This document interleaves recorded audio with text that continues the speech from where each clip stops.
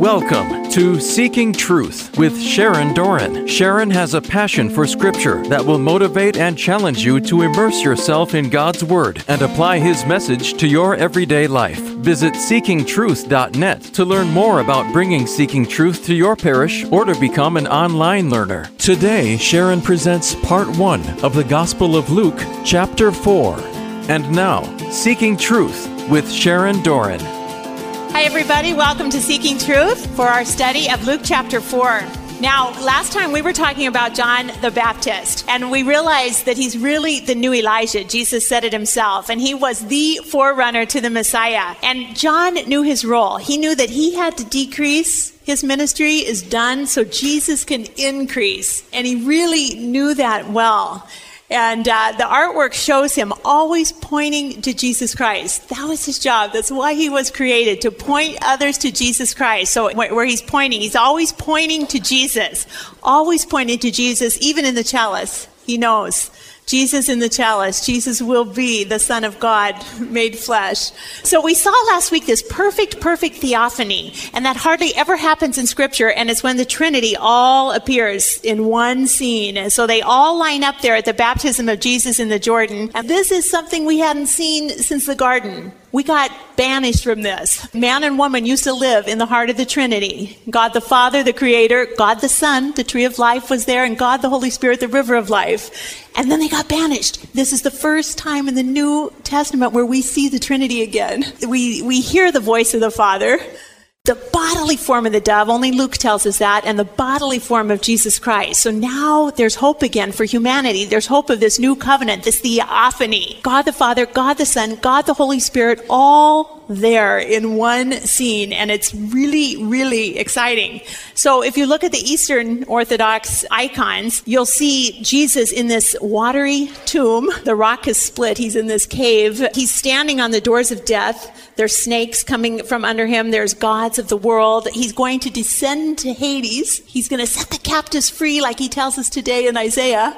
And we heard that even the axe was laid to the root of the tree last week. Every tree, therefore, that does not bear good fruit is cut down and what? Thrown into the fire. John pulls no punches. He tells us the truth. He wants us to know judgment is coming. And there's a remedy, repentance. If we repent, prepare our hearts, the Holy Spirit will flood in. And when Jesus does his perfect work on the cross, we'll all be redeemed.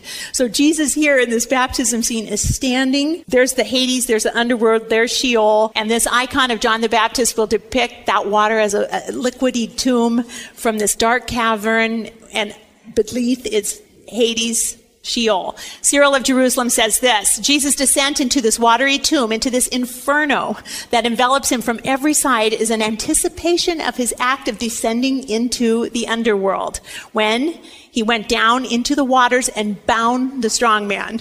That'll be Satan. That's coming up in Luke 11. St. John Chrysostom, the Golden Tongue, says this: going down into the water and emerging again are the image of the descent into hell and the resurrection. He descended into hell, and on the third day he rose again. So that all is predicted right there in that baptismal moment. The Byzantine liturgy has another symbolic connection, saying this, that the Jordan River was turned back by Elisha's coat, and the waters were divided, leaving a dry path. This is a true image of baptism by which we pass through life. Now that's a connection I had never really thought about, and we'll talk about Elisha in just a minute. But we all, no one is getting out of here alive. We all have to go through death to get to new life. And that's what baptism is. You take that little baby and hold it under the water. The baby has to enter into death to rise out of the water and get to new life. So everything's a symbol and a sign. Where was Jesus Christ baptized?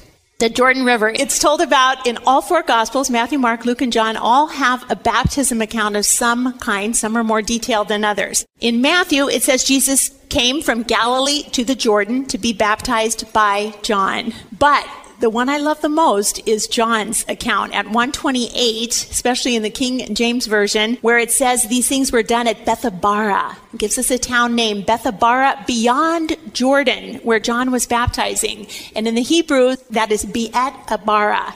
And this is the actual baptismal site of Jesus Christ, Bethany beyond the Jordan. And so if you look at a map, here's Jerusalem, there's the Jordan River, but it's the other side of the Jordan where is Beat Abara, beyond the Jordan. Bethany, beyond the Jordan, is where Jesus was baptized, and we know, as in real estate, location is everything, right? Okay, so this area, the Dead Sea Depression, this is the lowest point on the face of the earth. The absolute lowest point. So Jesus in his humanity is going to join us in baptism at the absolute lowest spot on the face of the earth. And you can even go have a drink there. And I did. It's the lowest bar in the world in this area, the Dead Sea Depression. A little higher up is Beat Abara at 375 meters below sea level, and this is where Jesus was baptized. Now, we needed a military escort to get into this area, and I was hoping we wouldn't get it, because when the guy said we need a military, I said, why do we need a military? Because there's a lot of landmines, and I said, oh, we don't have to go there, it's okay. And we got the military escort, so everyone was all excited, and we went into this area with all this barbed wire and all these signs in 3 languages: danger, mines, no photography, and Steve was snapping all these shots. But it's somewhere special because look what's built there. This is out in the middle of nowhere. It's the wilderness. There's only sand. But right now, they're working to clear these landmines out of the way so people can go to the actual spot where this happened, the barbed wire, the landmines. Because look at these monasteries that are there, out in the middle of nowhere. They're abandoned now, but why would anyone carry all these rocks and building material out to the middle of absolute nowhere in the middle of a desert? Because this is the place. Location. You see these ancient basilicas. They're beautiful. They were built here because this is the place. And so on one side of the Jordan or the other side of the Jordan, they're crossed straight from each other. This is the real place. The Jordan River at Beat Abara. It's completed now. I've been there again. There's another spot that claims to be, it is the Jordan River, but it's not the spot. And busloads of people come here and buy their white robe and jump in and they do baptisms there. And this isn't the real spot. The real spot, the authentic baptismal site, is beyond the Jordan, on the other side, on the Jordan side, not the Israel side. And the last 3 Catholic popes to visit went to that location. John Paul, he went there in the year 2000 for the millennium. Pope Benedict XVI was there in 2009 on the Jordan side, as was Pope Francis in May of 2014 on the Jordan side at Beat Abara. John records this place as where John the Baptist carried out his baptisms, including the baptism of Jesus Christ. And it says again in John 10 that he went away again across the Jordan to the place where John at first baptized, and there Jesus remained. And many came to him and they said, John did no sign, but everything that John said about this man was true. And many believed in him there at Beat Abara, beyond the Jordan. And so when Francis came here, you go down the stairs, there's the Jordan River water. He prayed there, bent down, got some of the water, blessed himself in the name of the Father and the Son and the Holy Spirit. And so you can see right across the river. You can go to either side, but the more accurate is on the Jordan side. But it's right there at that spot where Jesus was baptized. Now, what's really important is what else happened here in Scripture. This is so cool. This is the exact spot where the ark came through. The Ark of the Covenant, when they were coming into the Promised Land, finally, it's right there at Beat Abara. It's called the House of the Crossing. That's what Beat Abara means. And they crossed over on dry shod when the Jordan River at flood stage parted ways. And so that's really cool that happened right there. And also, that's where Elijah went up in a whirlwind of fire, right there at that same exact spot. Now, who's Elijah? Well, he's one of the greatest prophets in the Old Testament, and his chariot goes up right there. He throws his mantle down, his mantle of glory, and who does he throw it to? Elisha. Do you remember that in the Old Testament?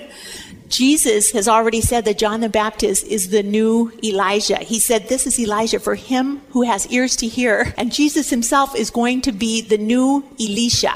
And this, right where this happened, is the exact same spot. So we have a lot of typology going on here.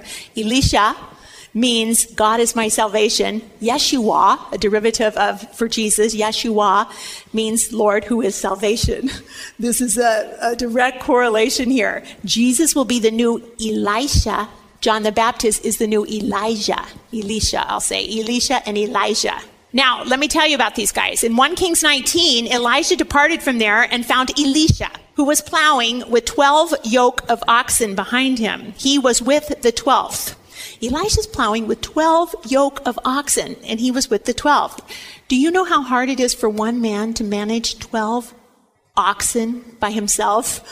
Most people can handle 2 or 4, but for one man to have 12 big ox, this is Elisha with 12 ox. This is supernatural strength, power beyond human, and he's controlling 12 oxen. What does that remind you of the number 12? In the scriptures, governance, right? Very good, governance. So we have the 12 tribes of Israel in the Old Testament. We have the 12 apostles in the New Testament. He's starting an apostolic church, a number of governance. And here's this Elisha guy, this new guy that can control 12 all by himself. Now Elijah passed by him. Elijah, the greatest prophet of all times, passed by him and cast his mantle onto Elisha. And he left the oxen, ran after Elijah, and he said, "Let me kiss my father and mother goodbye, and then I'll follow you." Now, that word mantle in the Hebrew, aderet, is glory, a cloak of glory. Glorious, splendid, marvelous, mighty. So we know Elijah was full of the Holy Spirit. He passes by, puts his cloak on Elisha, this new guy, and Elijah says, "Go back again for what I have done to you." "What have I done to you?" And Elisha returns and says, he follows him. He took the yoke of oxen. He slew all those 12 oxen. He boiled their flesh and the yokes of the oxen and gave it to the people, and they ate it. He's done farming. He's got a call of the Holy Spirit. Elijah has brushed by him with his mantle, and he's felt the power of the Holy Spirit, and God is calling him to something more than oxen. So he stews them all. Then he arose and he went after Elijah, and he ministered to him. Elisha is going to minister to Elijah. Who is this Elisha guy? We don't even know who he is. We know who Elijah is, but we don't hear much about Elisha. And then some of the sons of prophets who were in Bethel came to Elisha, and they said to him, "Do you know that today the Lord will take you from your master, and he will take away your master from over you?" And he said, "Yes, I know it. Hold your peace. Something's happening. It's a change of the guard." Elijah said to him, "Tarry here, I pray, for the Lord has sent me to the Jordan." But Elisha said, "As the Lord lives, and as you yourself live, I will not leave you." So the two of them went on together. Then 50 men of the sons of the prophets also went and stood at some distance from them. And they both were standing by the Jordan. And Elijah took his mantle, he rolled it up, and he struck the water, and the water opened and parted from one side to the other. The Jordan River parted, and the two of them could go over on dry shod. Now, that's just what happened when the ark came across that same exact part of the Jordan River. The ark, the priests would put their toe in the water, and it opened, and they went through on dry shod with all the Israelites after them. What does it remind you of when the waters part? Moses had also taken his staff and touched the water of the Red Sea, and it parted ways, passing from certain death. They're being chased by Pharaoh into new life in the promised land. This is baptism. This is what baptism is. Elijah struck the water, though, but Elijah doesn't die. What happens to Elijah? When they had crossed, Elijah said to Elisha, "Ask what I shall do for you before I am taken from you." And Elisha said, "I pray, let me inherit a double share of your spirit." So Elijah, who was so full of the Spirit, Elisha wants double that. That's 100% more Holy Spirit than Elijah had. If this guy gets it, he's going to be an amazing prophet of God. And he said, "You have asked a very hard thing. Yet, if you see me as I am, being taken from you, it shall be so for you. But if you do not see me, it shall not be so." Okay. And as they were still talking, behold, a chariot of fire and horses of fire separated the two men. And Elijah went up by a whirlwind into heaven, right there. And Elisha saw it, and he cried, my father, the chariots of Israel and its horsemen." And he saw him no more. He was gone. Up into glory. And Elisha succeeded Elijah. He took hold of his own clothes. He rent them into 2 pieces. And he took the mantle of Elijah that had fallen from him, and he went back and he stood right there on the bank of the Jordan River. He took that mantle of Elijah that had fallen. He struck the water, saying, "Where is the Lord, the God of Elijah?" And when he struck the water once again parted from one side to the other, and Elisha went over on dry shod. So the mantle has been passed to this new prophet Elisha, who has double the Holy Spirit, double the mantle of glory upon him, the glory of the Holy Spirit that was in Elijah. He's got a double portion. So Elijah, the old Elijah, and the new Elisha, John the Baptist. The old Elisha, who had a double portion of the Holy Spirit, and the new Elisha, Jesus Christ, who was full of the Holy Spirit. The Holy Spirit lands on him in bodily form at the baptism at that same spot in the Jordan River. It's amazing. It's an amazing, amazing connection.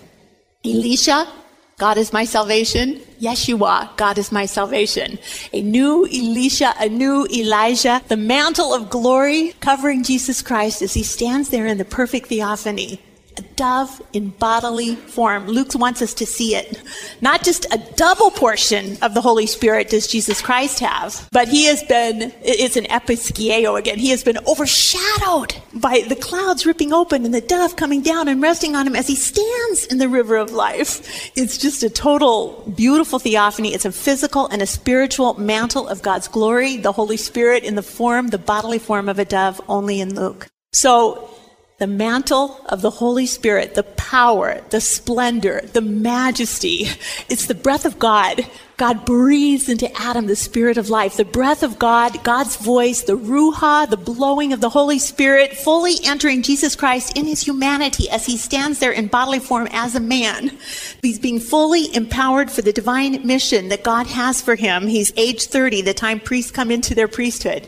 We know Luke made him number 77, Jesus Christ, in his ancestry.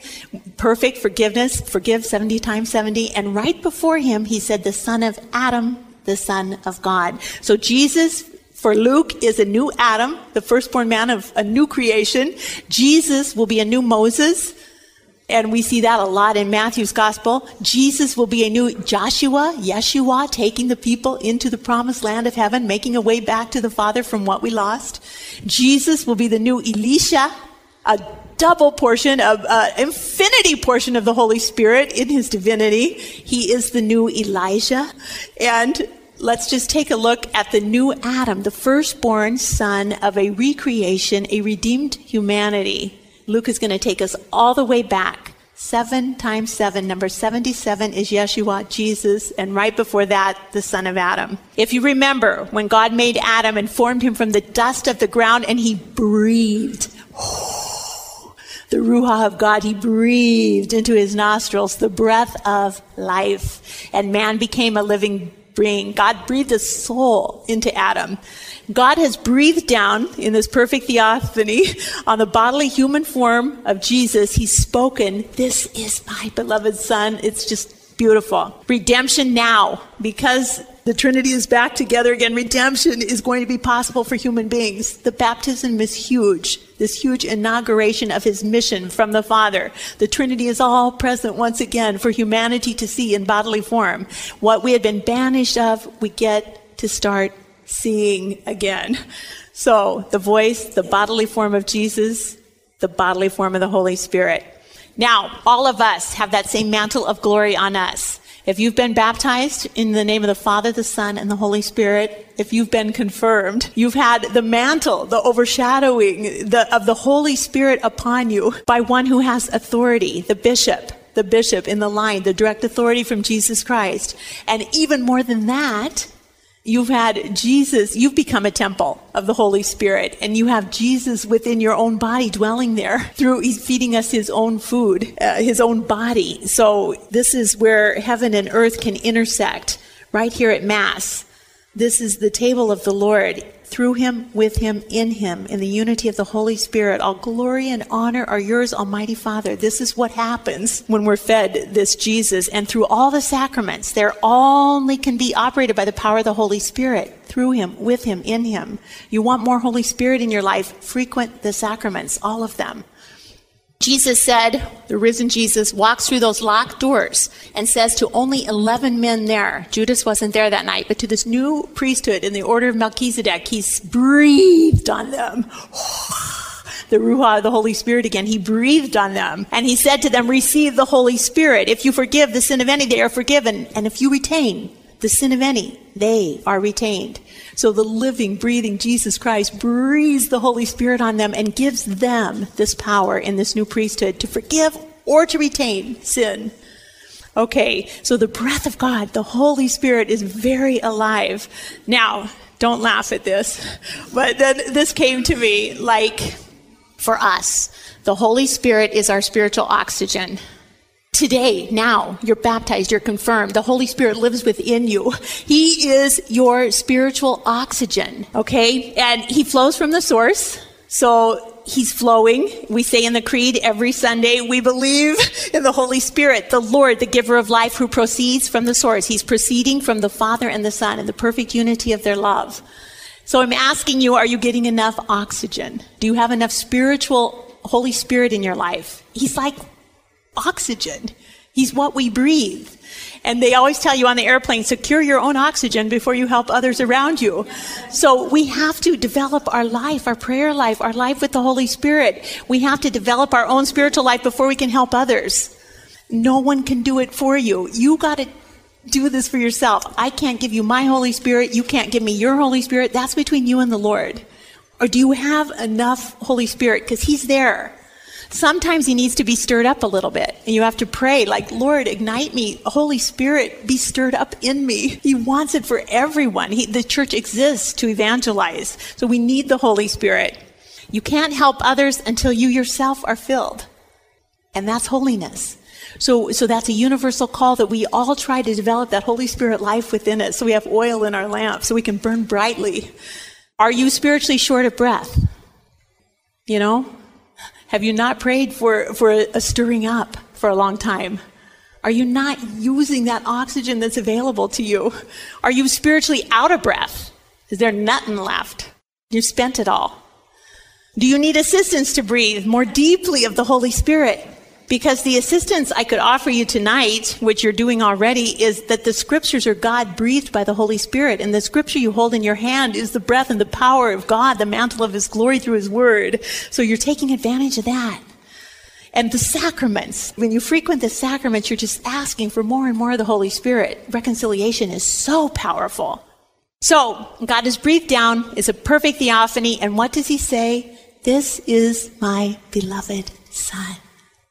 This is my beloved Son, and he's in his full humanity there because he's two natures. He's fully human and he's fully God. So in the transfiguration, we see his full divinity. In the baptism, we see his full humanity. In the transfiguration, we see him glorified. Listen to him, hear him, obey him. This is my beloved Son. So the new Elijah, the new Elisha, the old Elijah, the old Elisha. Now, this new Adam, full of the Holy Spirit, is going to be tempted. He's going to be sent out to the desert full of the Holy Spirit. He returns from the Jordan, and he's led by what? The Ruach of God, the Holy Spirit that has just settled on him in bodily form. There's a famous quote from Oscar Wilde. I can resist anything except temptation. This is what James says in the Bible. Let no one say when he is tempted, I am tempted by God. For God cannot be tempted with evil, and he himself tempts no one. But each person is tempted when he is lured and enticed by his own desire. Then desire, when it is conceived, gives birth to sin. And sin, when it is full grown, brings forth death. Spiritual death. Each person is tempted when he's lured and enticed by his own desire. Sin, when it's full grown, brings forth death, as it did to Adam. He didn't drop over dead, but it was a spiritual death. And what did he do? The woman who you gave here to be with me, well, she made me eat from the fruit of the tree. Immediately, there's rationalization. It's her fault. Each person is tempted when he is lured and enticed by his own desires. It wasn't her fault. He did it. 1 John 2, for all that is in the world, the lust of the flesh, the lust of the eyes, the pride of life, is not of the Father, but is of the world. Do not love the world or the things in the world. If anyone loves the world, love for the Father is not in him. And the world passes away and the lust of it. But he who does the will of God abides how long? Forever. Of his own will, God brought us forth by the word of truth, that we should be a kind of first fruits of his creatures. A kind of first fruits, a recreation, a new beginning, behold, I make all things new again. So the 77 ancestors that Luke has, Jesus is number 77. He's perfection of forgiveness for us, sons of Adam, new sons of Adam and Eve. So that temptation, the son of Adam, the son of God, this new Adam is going to be sent out into the desert, led by the Spirit to face his own temptation, the new Adam. And how will he do? He's been full of the Holy Spirit, and he returns from the Jordan, and he was led by the Spirit for 40 days in the wilderness. 40 days. You Bible students should know numbers are important. And what is 40? Temptation. It's a judgment. We see it a lot in the Bible. It's 4 times 10. Universality, north, south, east, west, the 4 ordinal directions times 10 of fullness. It's a total judgment. It's a time of purification, perhaps. We know it rained for 40 days and 40 nights. Noah was told to build this, and he did. Jesus is being sent out for 40 days, 40 nights, and he's going to be tempted by the devil. And he ate nothing in those days, and when they were ended, he was hungry. So notice how Satan waits till he's at his weakest. He hasn't eaten for 40 days and 40 nights, but really, spiritually, that's his strongest, right? If you fast or something, you know that there's a spiritual strength that comes with that. So he's really not at his weakest. The devil said to him, if you are the Son of God, command this stone to become bread. And he's so hungry, he hasn't eaten for 40 days. If. Isn't it interesting that he starts with if? Does he not know who he is? Is he trying to figure out, are you the one? Are you the one I've been waiting for? No, it couldn't be him. He's not born of a virgin. I've seen his mom and dad. They're a normal family. Can't be this guy. He must be a false prophet. But boy, he's doing powerful miracles. If you are the Son of God, command this stone to become bread. And Jesus answered, it is written, man shall not live by bread alone. He quotes there from Deuteronomy. And the devil took him up and showed him all the kingdoms of the world in a moment of time. And he said to him, to you I will give all this authority and for their glory, and it has been delivered to me, and I can give it to whom I will. And if you then will worship me, it'll all be yours. Now, how did he get to be king of the world, prince of the world? That was part 1 of the Gospel of Luke, chapter 4, on Seeking Truth with Sharon Doran. To learn more about Seeking Truth Bible studies, visit seekingtruth.net. Tune in next time for more Seeking Truth with Sharon Doran.